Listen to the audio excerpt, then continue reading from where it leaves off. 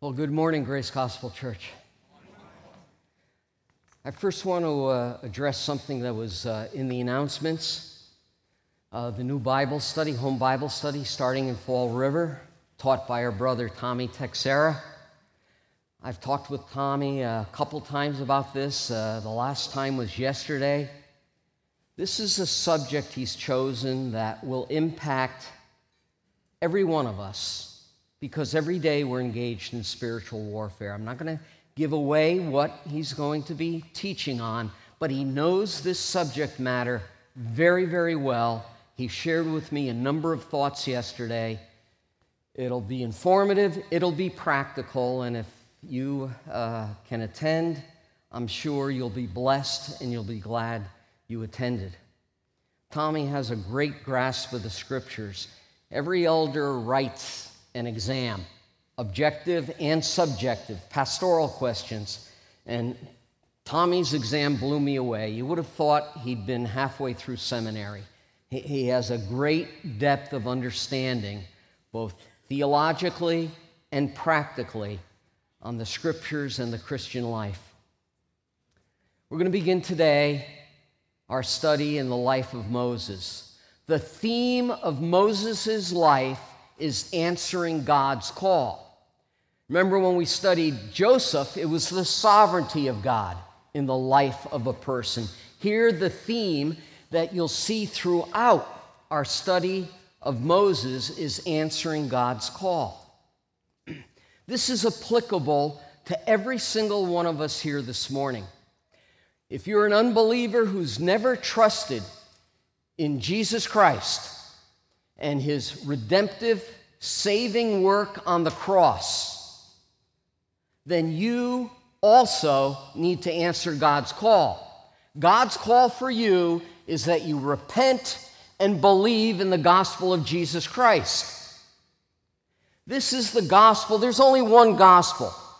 Peter preached a gospel of repentance and faith towards God to the Jews on the day of Pentecost. He preached that same gospel in Acts 10 to the Gentiles, Cornelius and others. This is the gospel that Paul himself preached in Acts 17 to the Greek philosophers, Gentile philosophers. He reminds the Ephesian elders in Acts 20 that he preached that same gospel everywhere, to everyone, to the Jews first, and then to the Greeks or the Gentiles. In Acts 26, when he stands before King Agrippa, he tells King Agrippa that this is the gospel that he's preached, a gospel of repentance and faith in Messiah Jesus. He writes of this one gospel in Romans, in 1 Corinthians, to Timothy. He references repentance and faith in 1 Thessalonians chapter 1. He preached the same gospel everywhere. In Ephesians 4, he tells the Ephesians that there is one body and one Spirit and one hope of your calling, one faith, one Lord, one baptism, one God and Father, over all, who is through all and in all. There is only one gospel, and it's the gospel that's preached here at Grace Gospel Church, the only gospel that will ever save your soul and allow you to spend eternity in heaven with the Lord Jesus Christ. If you're a believer today, you've already responded to the gospel call, but there is also a call of service on the life of every true believer in Christ. What that service looks like will differ for every one of us.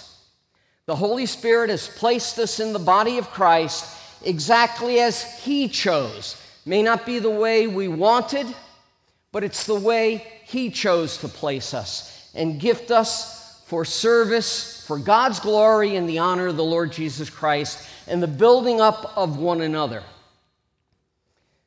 Now, this is the third character study we've done. And I want to repeat a couple of key points because we have a lot of new people here, and if you're at all like me, you need to hear things more than once. Ask my wife. Some things, after over 40 years of marriage, I still don't have down yet. She doesn't nag, she just reminds me lovingly because she knows what's best for me and for our marriage. So I'm going to remind you of a couple things. Character studies are so popular. We love them. But I will tell you the vast majority of the time, character studies are done wrong. How so? They focus on the man or woman of Scripture. That's secondary. That is not the primary focus of any character study.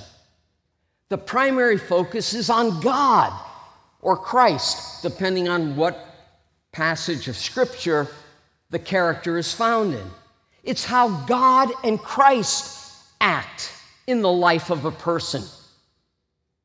The Bible is God's story. It's not the story of you and I. It's not the story of the characters in it. We all play a part in God's story. From Genesis to Revelation, this is God's story of what He did in the past, what He's doing now in the church age, and what He will do in Jesus Christ when He comes again, sets up His kingdom, and then throughout eternity. It is God's story. We are blessed to play a part in it.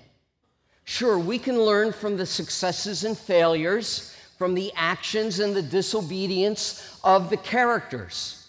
But what's more important is how God related to those characters and what He did in response to, both leading up and in response to, the decisions, the actions, the words of those characters. So just like with Abraham and Joseph, the life of Moses is about God working in the life of Moses and how God brought about Moses to answer his call.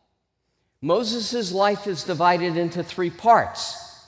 Chapters 1 and 2, which we'll look at most of chapter 2 or half of chapter 2 today, has to do with preparation for God's call.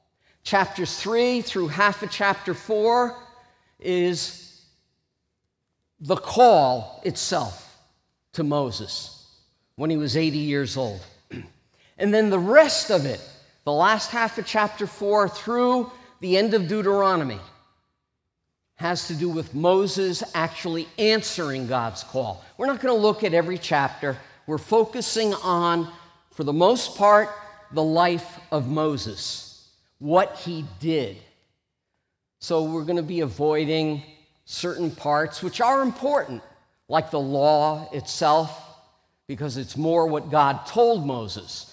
We'll avoid the building of the tabernacle, because again, Moses only conveyed that information. He didn't do anything. Other workmen did the work. So it's still going to take us probably through June of next year, and then maybe we'll start Summer Psalms. I think of Moses as the Peter of the Old Testament. Of all of Christ's disciples, the one you and I seem to relate to the best is Peter, impetuous Peter. All these great intentions and desire, fire for God burning in his belly. And how often does he stick his foot in his mouth? How does he think he knows better than the Lord? Not so, Lord. This isn't going to happen. We relate to him. We relate to his desire to be with the Lord. Call to me and I'll come to you on the waves. He had this great heart, but sometimes it wasn't always a success. If you can relate to Peter, you will relate to Moses even more. When we studied Abraham and Joseph, we related to certain incidents in the life of Abraham and Joseph. But when it comes to Moses, we're not going to relate to the incidents of his life. We're going to relate to his person, his character, what he's like. And so every one of these messages that David Gilson and I, and possibly one other brother, will preach, will reveal Moses' character that we can relate to. Let me try to prove that to you for a moment. And you can raise your hand if you want. You might want to keep it up the whole time if you're able to, because if you're like me, for all 15 of these, my hand's going to go up. Has anyone here ever been angry? Okay. Has anyone here ever experienced the consequences of their anger?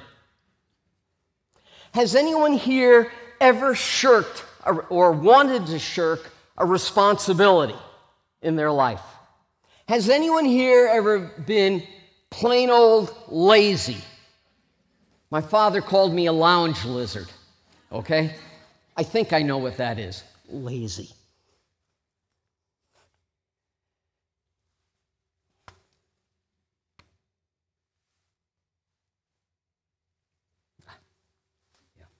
Has anyone here ever taken credit, in whole or in part, for something that someone else did?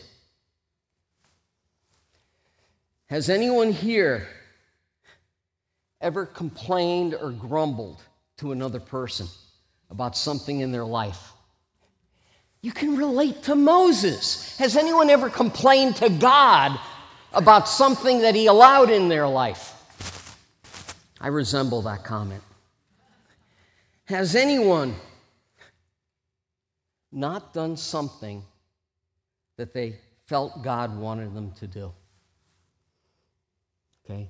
Has anyone ever made excuses for not wanting to serve God?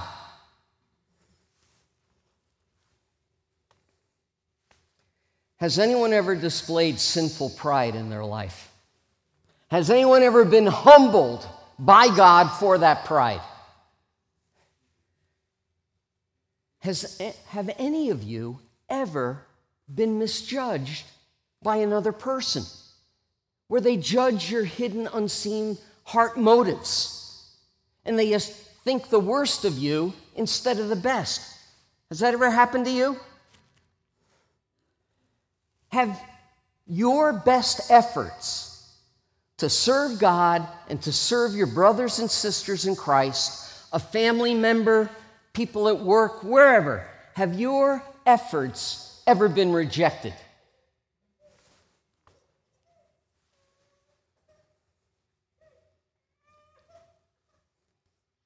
Have you ever wished to be part of something bigger and greater than where God has you right now? Something greater, something bigger, something thriving, something alive, something growing by leaps and bounds, where you're in awe of it. Has that ever been you? Have you ever, this is the last one, have you ever longed for a special blessing from God that he hasn't given you and that he may never give you? Has that ever been you? Okay, I can raise my hand to all 15. Every one of these we will find at some point in the life of Moses. He's very relatable. Moses has been called, I didn't make this up, but it's true, I recognize it as true, has been called a man with a heart of gold toward God, but with feet of clay. We talked about his feet of clay, 15 different things. But he had a heart of gold as well. Moses, according to the scriptures, was a man of great faith. By faith, Moses, this is his parents' faith, was hidden for 3 months by his parents because they were not afraid of Pharaoh's edict. By faith, Moses, when he was grown up, refused to be called the son of Pharaoh's daughter, choosing rather to endure ill treatment with the people of God rather than to enjoy the passing pleasures of sin. Why? Because he was looking to a future eternal reward. He considered the reproach of Christ. See, it's not just the promised land here. This is eternity he was focused on. The reproach of Christ to be greater riches than all the treasures of Egypt. He was looking to that reward found in Christ. By faith he left Egypt, not fearing the wrath of the king, for he endured as seeing him who was unseen? Christ. By faith, he kept the Passover and the sprinkling of blood, so that he who destroyed, the destroying angel, he who destroyed the firstborn would not touch them. By faith. Now here, Moses' faith influenced the nation of Israel. May our faith influence someone else. God forbid that the Christian life you and I lead never influences another person to follow harder, faster, stronger, more consistently after Jesus Christ. By faith, they passed through the Red Sea as though they were passing through dry land, and the Egyptians, when they attempted it, were drowned. Moses was not only a man of faith, he was a humble man. Now, the man Moses was very humble, more than any man who was on the face of the earth. Moses was a humble man. But it was God who humbled him, because he didn't start out as a humble man, as we'll see. This message is going to have two parts to it. I'm going to have to move quickly. It's going to be a summary of Moses' life, followed by a short sermon on Exodus chapters 1 and 2. Instead of me giving you a summary of Moses' life, do you realize God gave an inspired summary of Moses' life through the deacon and evangelist Stephen when he stood before the Sanhedrin in Acts chapter 7, and he gives his testimony, and then he becomes the first Christian martyr, being stoned to death. He gives an inspired summary of Moses' life. So let's look at Stephen's summary, the Holy Spirit speaking through Stephen, through the pen of Luke, recording Stephen's words. Let's look at the summary of Moses' life that God gives in the Scriptures in Acts chapter 7. Moses lived to be 120 years old. He would have lived longer, but because God was judging him for sin, he died at the age of 120, just before the second generation born in the wilderness, over the last 40 years of Moses' life, just before they entered the promised land. Because of his sin, God told Moses, you will see the promised land, but you will not enter it. And what the scripture says is Moses died at the age of 120, and his eye was not dim. Nothing wrong with his vision. He had the vision of a young person. His eye was not dim, nor his vitality, his strength, abated or weakened or less. He still had all the vigor needed to go into that promised land. Moses' life, God ordained it to be neatly divided into 3 40-year periods. The first 40 years is the preparation for God's calling. The second 40 years involves a second phase of preparation and the call of God. And then the last 40 years has Moses answering God's call. So let's look at this quickly. In verse 17, as the time of the promise was approaching, I need to point this out. These stories in Scripture, and by stories I mean true stories, not fiction. This isn't The Hobbit and the Lord of the Rings or anything else. This is true historical narrative.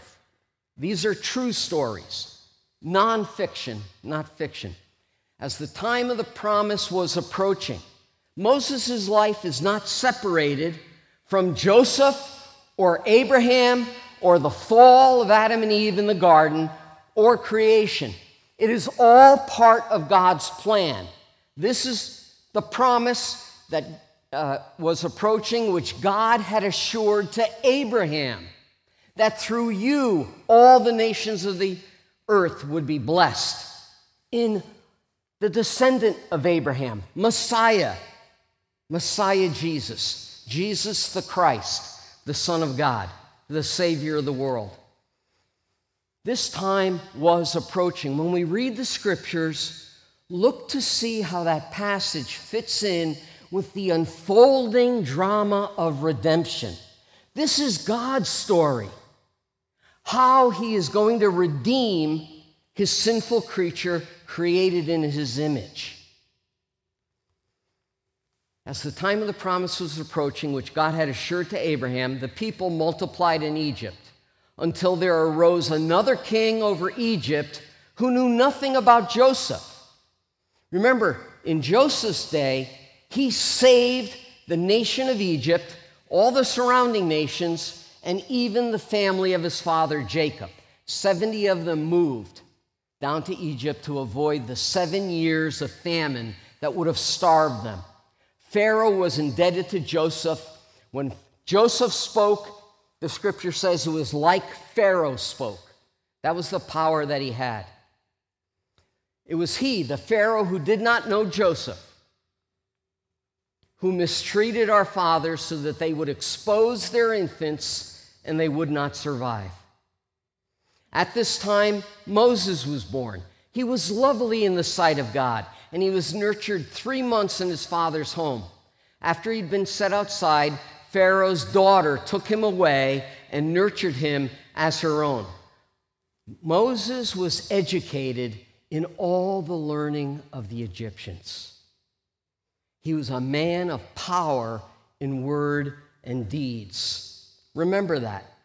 He was powerful in words. This gives some insight into his character when he says, "Oh God, I can't go back. You can't send me back. I'm slow of speech." He's a man of power in words and deeds. When he was approaching the age of 40, so at the end of his first 40 years, he was raised as the son of the daughter of Pharaoh. He was exposed to every good thing the Egyptian empire, the Egyptian dynasty at that time had to offer. He was raised in a palace.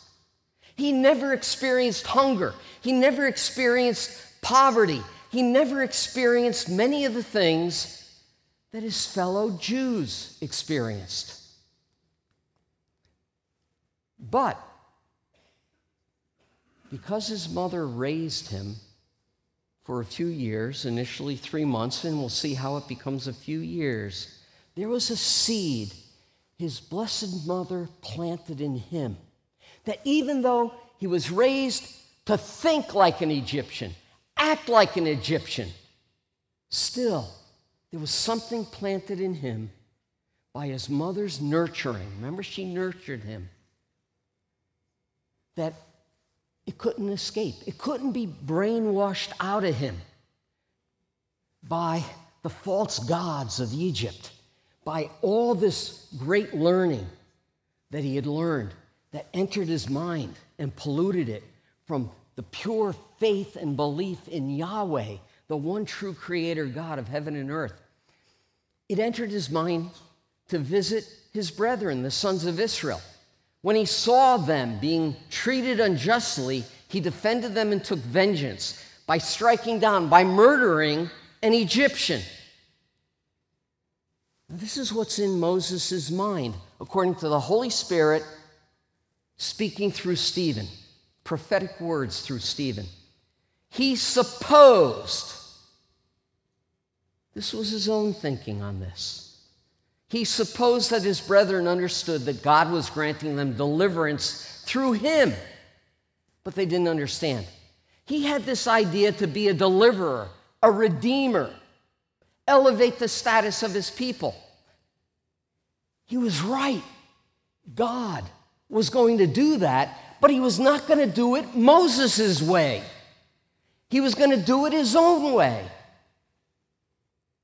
The next day, Moses appeared to the Jews, some Jews, as they were fighting together. He tried to reconcile them. He tried to make peace, saying, "Men, you are brothers.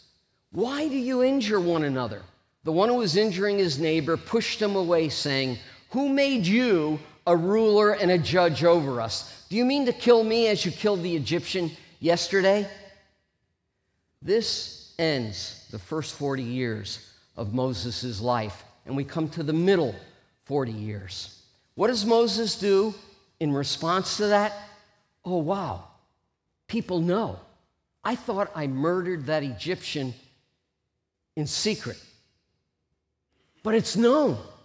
It's going to get around. Pharaoh's going to hear of it. I'm going to be in a lot of trouble for killing an Egyptian. He realizes being the son of Pharaoh's daughter is not going to save him. What does he do? At this remark, Moses fled and became an alien in the land of Midian. He goes to another land. He doesn't just go there where he became the father of 2 sons. He decided, I'm giving up serving the Lord.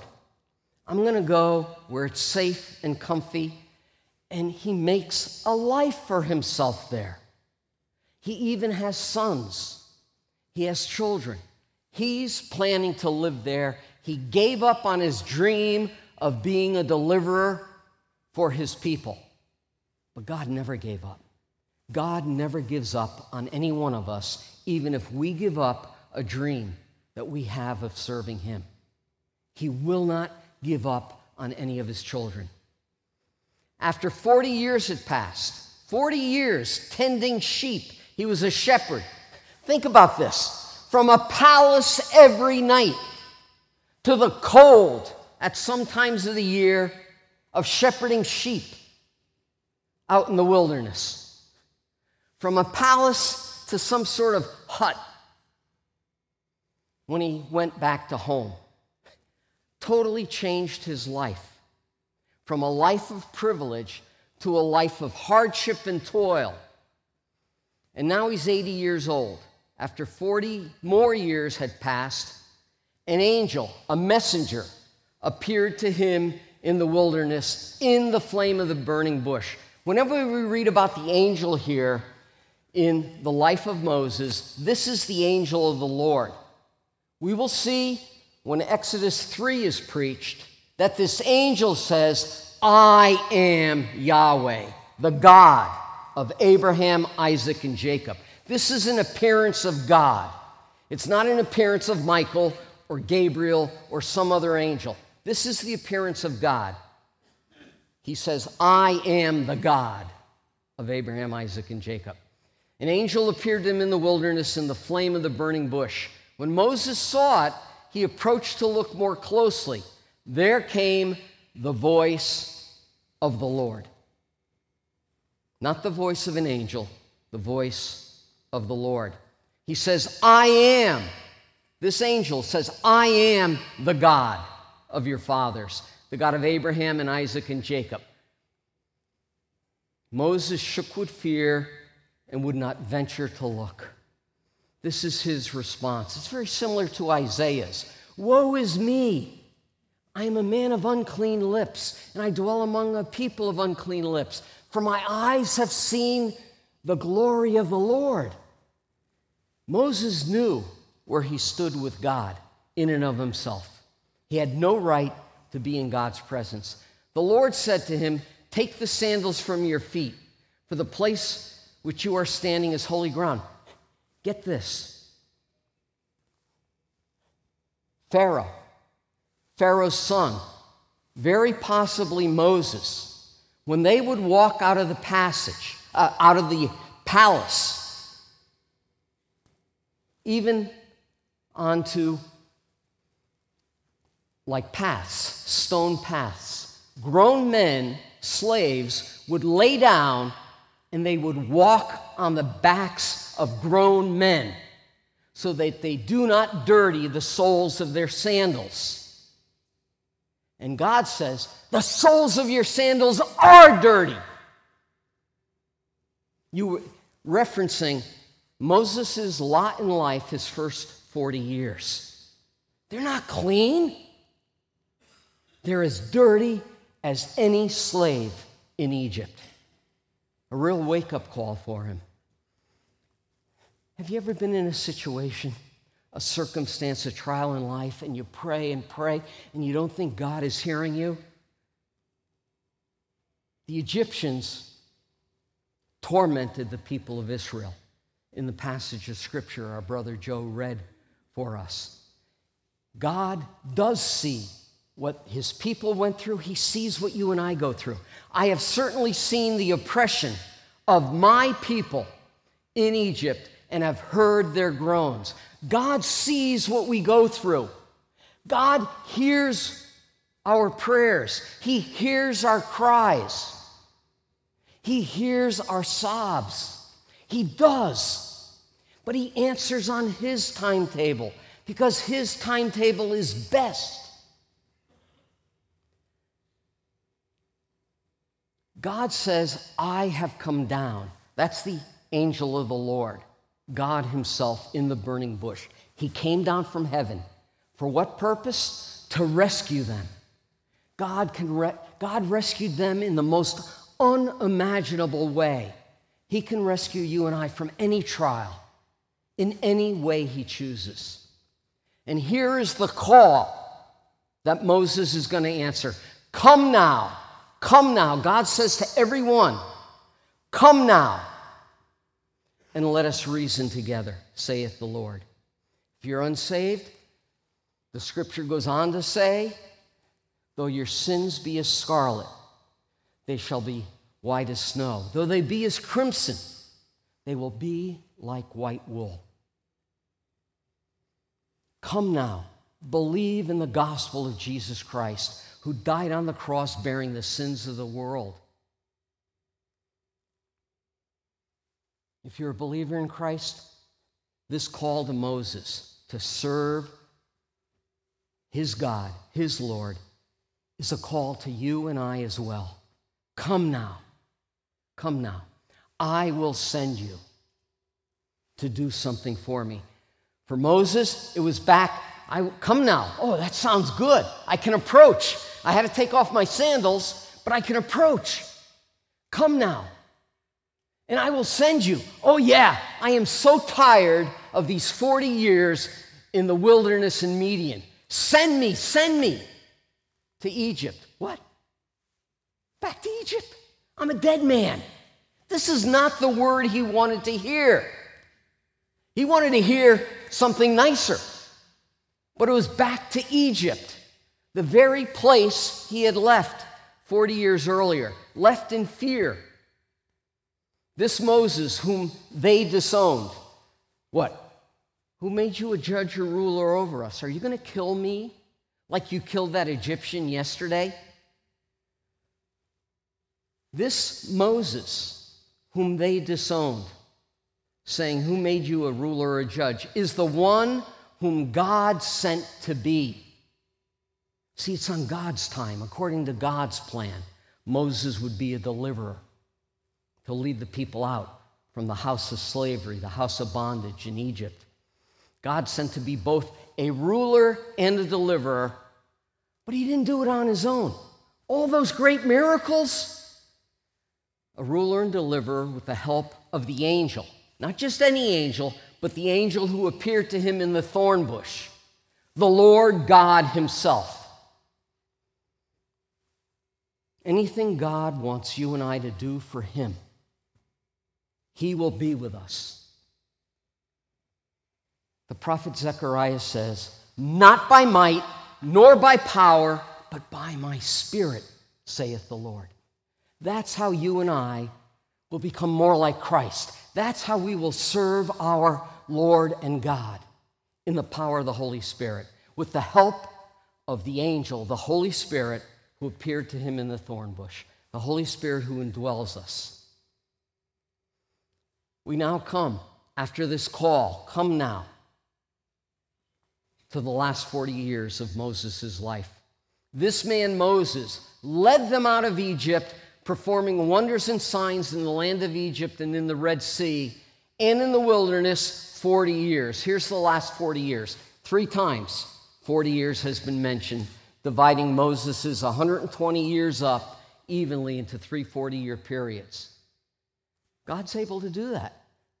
He did it in this case. This is the Moses who said to the sons of Israel, God will raise up for you a prophet like me from your brethren. That's recorded in Deuteronomy 18:18. Every Jew, even in Christ's day, understood that to be a reference to Messiah. Messiah would be a ruler like Moses was. He's the King of Kings. He'd be a far greater ruler. He'd be a prophet. He would speak the words of God. Christ said, all that the Father has given me, I have spoken, I have taught. He only says that which he hears from the Father. Moses was a redeemer, a deliverer of the Jews from Egypt. Christ is a redeemer of all mankind who place their faith and trust in what he did on the cross. This is why Christ is a prophet like Moses. They have similarities in that way, although Christ is infinitely greater than Moses. The one, Moses, who was in the congregation in the wilderness together with the angel who was speaking to him on Mount Sinai. God didn't leave him. He didn't just speak to him on the burning bush and kick him out. He's not like a mother bird who eventually sends her young little chicks out of the nest. God went with him back to Egypt. God stayed with him as they left Egypt and they traveled to the wilderness of Sinai, and Moses went up on Mount Sinai. The same angel, God is always with him. Nothing can separate us from the love of God, which is in Christ Jesus our Lord.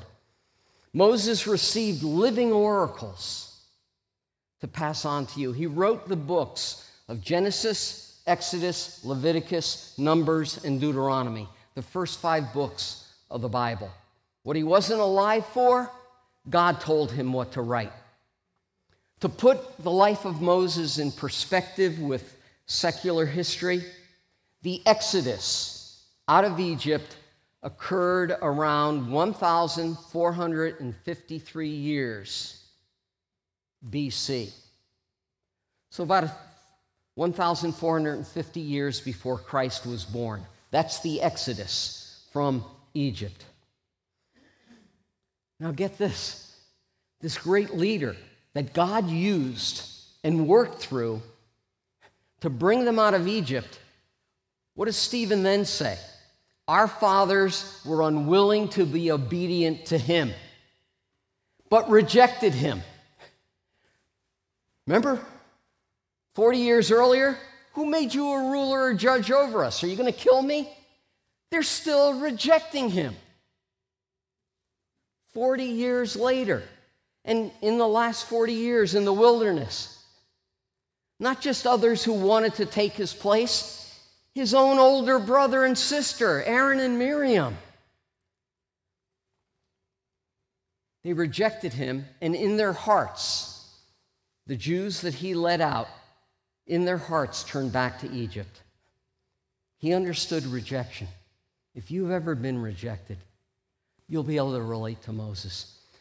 Our fathers had the tabernacle of testimony, where the presence of God dwelt in their midst, in the wilderness, just as he who spoke to Moses directed him to make. God gave Moses instructions for making that tabernacle.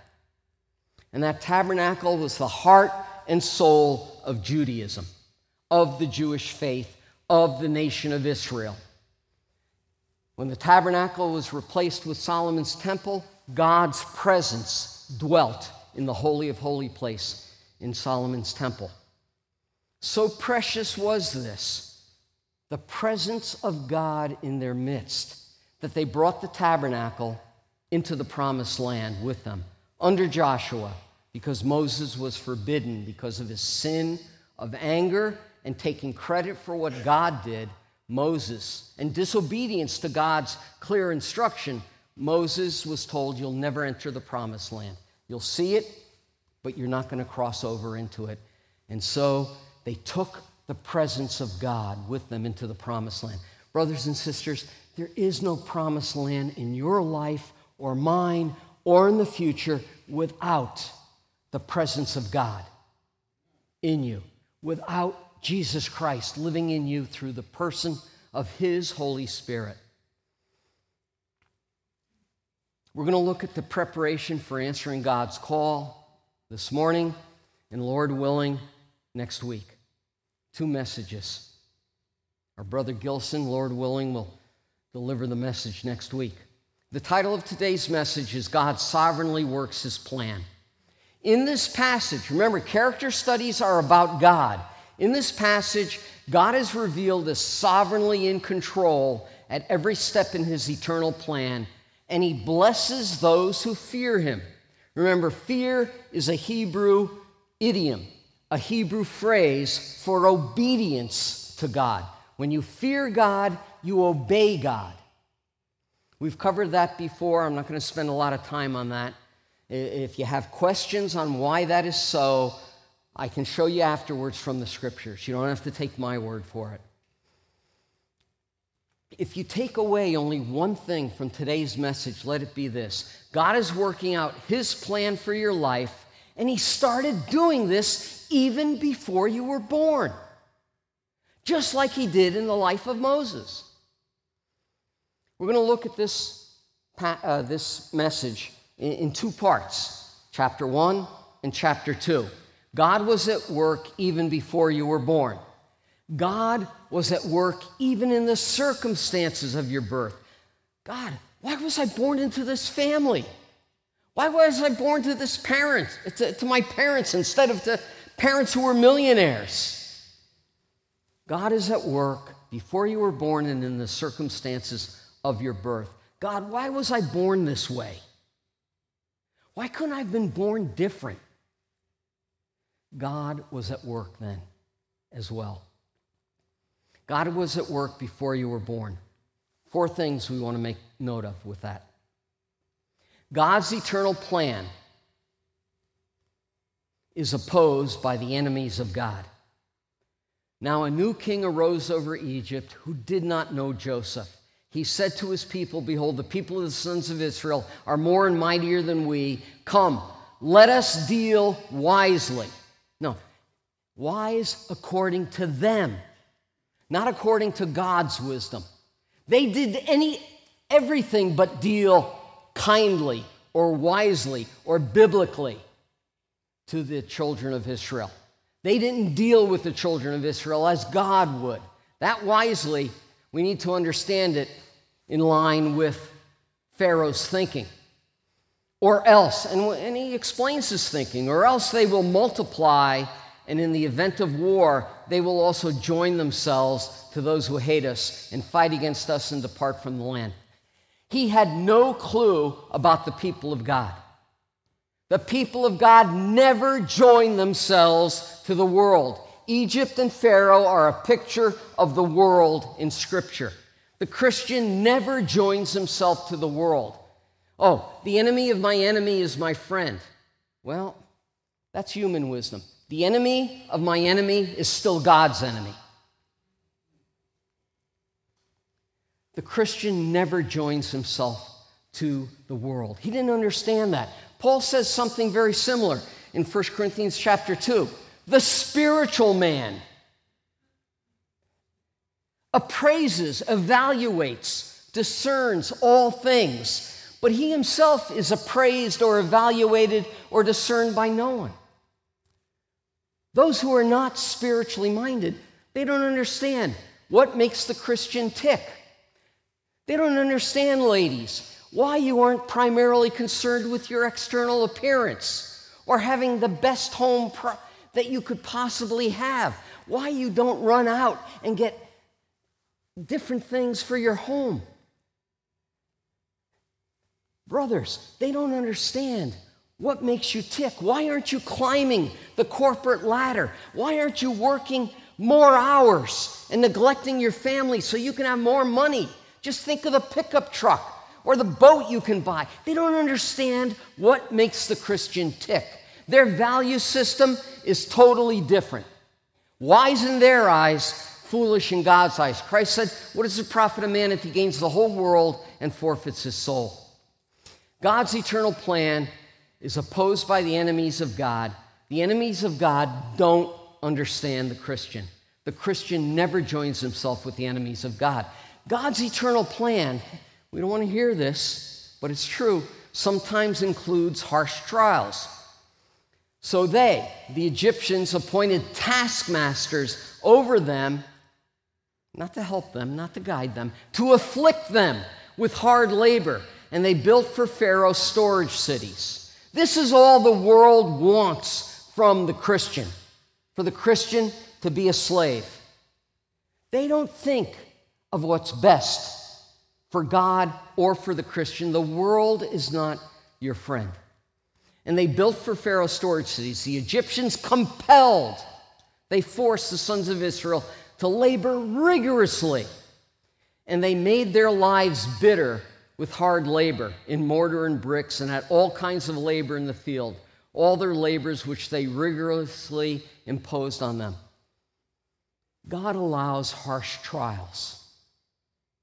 There's a reason for it. We get this from the cross. God did not spare his own Son from the harshest trial, his own holy judgment upon his Son, from the harshest trial any human ever went through. He didn't spare his Son. He could have. He did not have to save any of us. He did not have to give his Son for us. For God so loved the world. Why? Paul says, if while we were enemies, God made peace through the blood and cross of his Son. God allows harsh trials. We're focused on here and now in the trial. God's focused on eternity. If there was no crown for Christ without the cross, there is no eternal reward for you and I without the suffering of this life. For some people, that's greater suffering. For others, it's less. God's eternal plan allowed for unimaginable evil.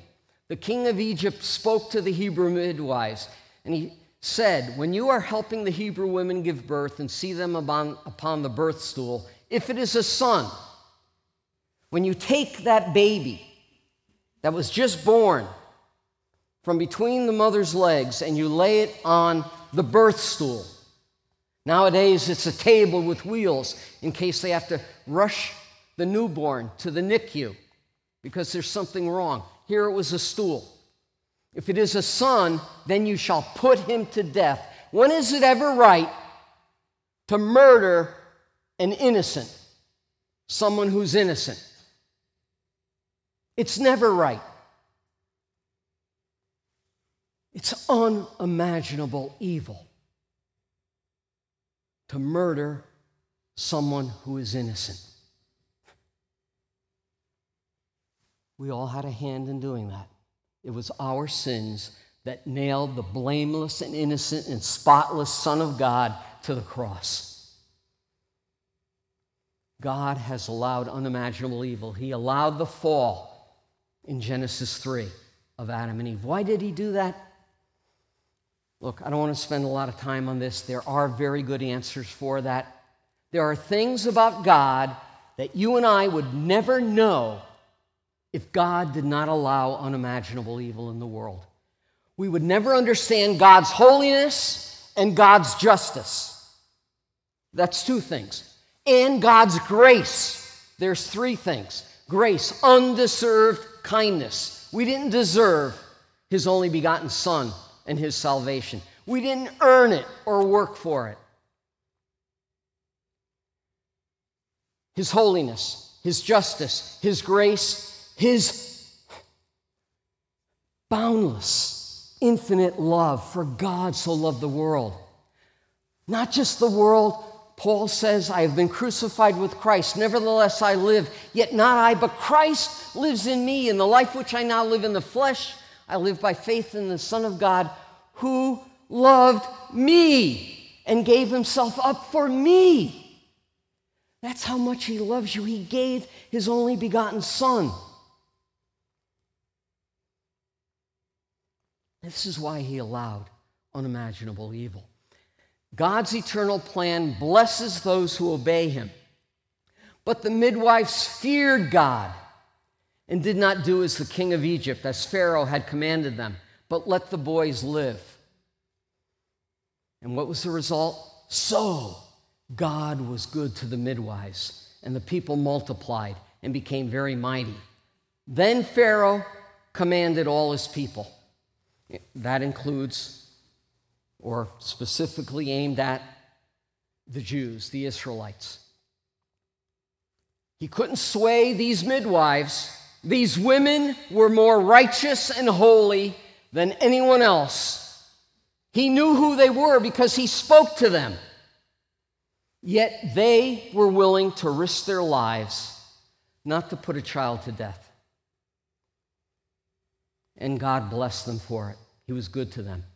So what Pharaoh does is he says, I'm going to command all the parents, fathers and mothers, you are all responsible now to put your sons to death. But you can keep the daughters alive. And how would they put them to death? Throw them into the Nile. Either a crocodile would get them or they would drown. That's what he wanted all the parents to do. But God blesses those who obey him. We're going to see how God blessed Moses' mother in a minute. So this is how God was at work even before you were born, orchestrating everything that would come to pass at the time that you were born. God is at work even in the circumstances of your birth. God's eternal plan doesn't just focus on nations, doesn't just focus on the church as a whole. It focuses on individuals too. Now, a man from the house of Levi went and married a daughter of Levi. The woman conceived and bore a son. It's focusing on individuals now. God is concerned not with this, just with his people as a whole. He's concerned with every one of us. And when she saw that he, the baby boy, was beautiful, he hid him for 3 months. It's a little quieter, easier to calm him down. Give him some milk, and it'll calm him down. His cry isn't as loud. But when she could hide him no longer at 3 months, she got him a wicker basket and covered it with tar and pitch so it wouldn't sink right away. She didn't want to drown her son. She knew if she kept him, he'd be found out. 3 months old, he's being tossed in the Nile by one of Pharaoh's soldiers. Then she put the child into the wicker basket and set it among the reeds by the bank of the Nile. God's plan focuses on you for your good, just like he did for Moses' good. God's eternal plan reveals his sovereignty. Look at what happened. Think about this. His sister stood at a distance to find out what would happen to him. Of all the tens of thousands of Egyptian women in that area who could have come down to the Nile to bathe like they all did, it's the daughter of Pharaoh. Is that coincidence or the sovereign plan of God? It's the sovereign plan of God. She was with her maidens walking alongside the Nile, and she saw the basket among the reeds. You know, that's pretty interesting too, because this wicker basket made of reeds with tar, it probably didn't stand out real well. But she saw the basket among the reeds and sent her maid, and she brought it to her. When she opened it, she saw the child, Moses, and behold, the boy was crying. God revealed his sovereignty here of all the women. He can exercise the same sovereignty in your life and mine to bring about circumstances that we couldn't imagine.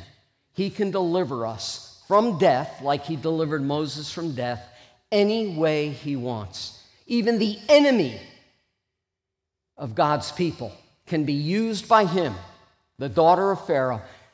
Even the enemy of God's people in your life and mine can be used by him to save us. There is nothing that God cannot do. Proverbs 21:1, the heart of the king is like channels of water, little irrigation channels that a gardener would put his hand in or place a stone in to direct water to a different part of the garden. The heart of the king is like channels of water in the hands of the Lord. He turns it whatever way he wishes.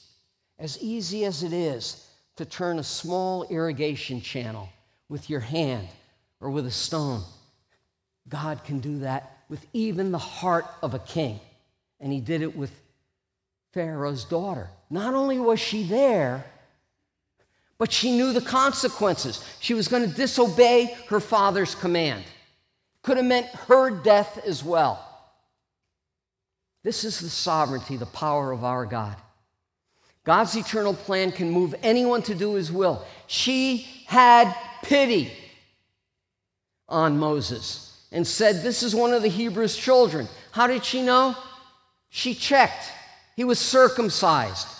The Egyptians did circumcise, but differently. They didn't remove the entire foreskin. Genesis 17, God gave the covenant of circumcision to Abraham. On the 8th day, every male was to be circumcised. It's not just the Mosaic law. It goes way back 800 years earlier to the life of Abraham. 400 years earlier. Sorry, I'm forgetting the time there. This is one of the Hebrews' children. Then his sister said to Pharaoh's daughter, shall I go and call a nurse for you from the Hebrew women, that she may nurse the child for you? Pharaoh's daughter said to her, go ahead. So Miriam went and called Moses' mother. Wow, unbelievable. She did what was right. Jochebed did what was right and would not cast her son into the Nile to drown or be eaten by a crocodile. And what happened? God blessed her, gave her son back to her. Can you imagine? I'm not mothers. Those of you who have been mothers, you can teach me. You can teach anyone who hasn't been a mother here.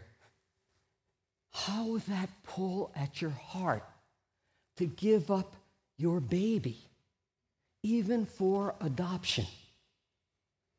It must break the heart of a mother. Can you imagine what she was going through? And yet God gave Moses back to her. He moved the daughter of Pharaoh to do his will. He had always planned for Moses to be a redeemer his way, a deliverer his way, a prophet giving God's word to his people his way, not Moses' way. And he used the daughter of Pharaoh to do it. Unbelievable. He can move anyone to do his will. God's eternal, and this is the last slide, God's eternal plan includes blessing, difficult decisions, and reminders of his sovereignty. Then Pharaoh's daughter said to her, take this child away and nurse him for me, and I will give you your wages. She says that to Jochebed, Moses' mother. And not only does she get her child back, she gets wages on top of it. Unbelievable. Our God is able to do exceeding abundantly beyond all that which we ask or think, Paul writes to the Ephesians. It's true. Here's one example of it. She would have done it without wages.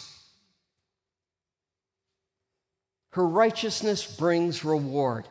The money, she didn't care about that. She got her baby boy back. For how long? 2-3 years, maybe up to 5. Some Old Testament scholars think maybe he was weaned around 5. They get that from Samuel, from some of the description of Samuel as a young child being brought back to Eli, the high priest, by his mother Hannah. So the woman took the child and nursed him. The child grew, and she brought him to Pharaoh's.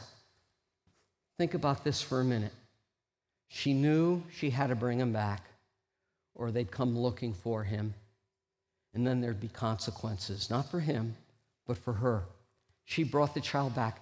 Not once in her life, but twice she lost her son. How that would crush a mother's heart. Yet her faith in God was so strong that she did this, This is unimaginable to me, even as a father. How much more a mother? I can't fathom this. God's not cruel, but he allowed her to go through the same pain twice. And I'd like to suggest it was probably greater the second time. It wasn't just 3 months, it was a few years. And she nurtured that child.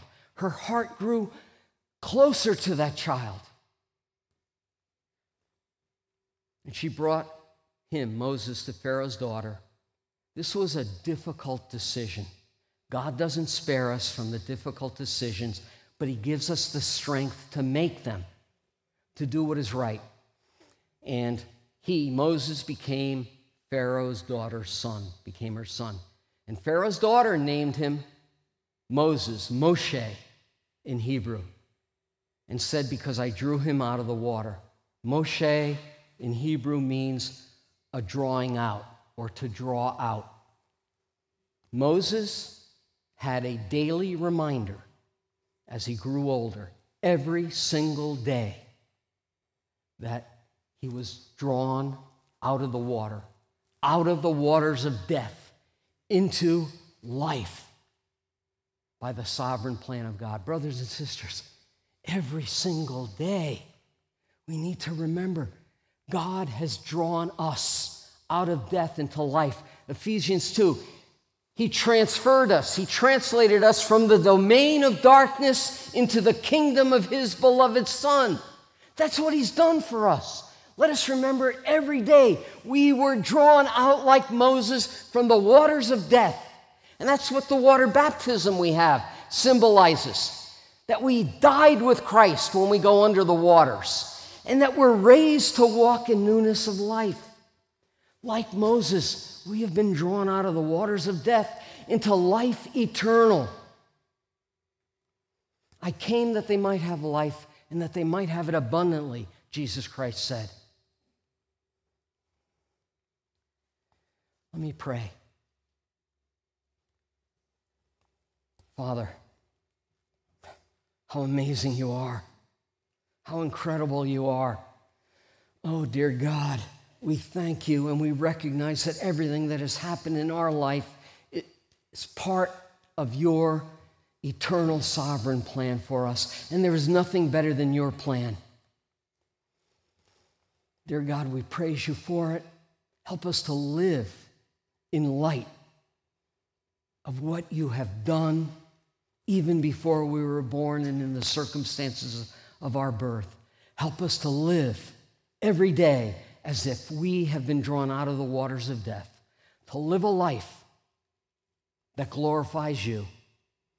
We thank you for all your goodness, your infinite grace, mercy, and love toward us. We thank you. We praise you. Amen.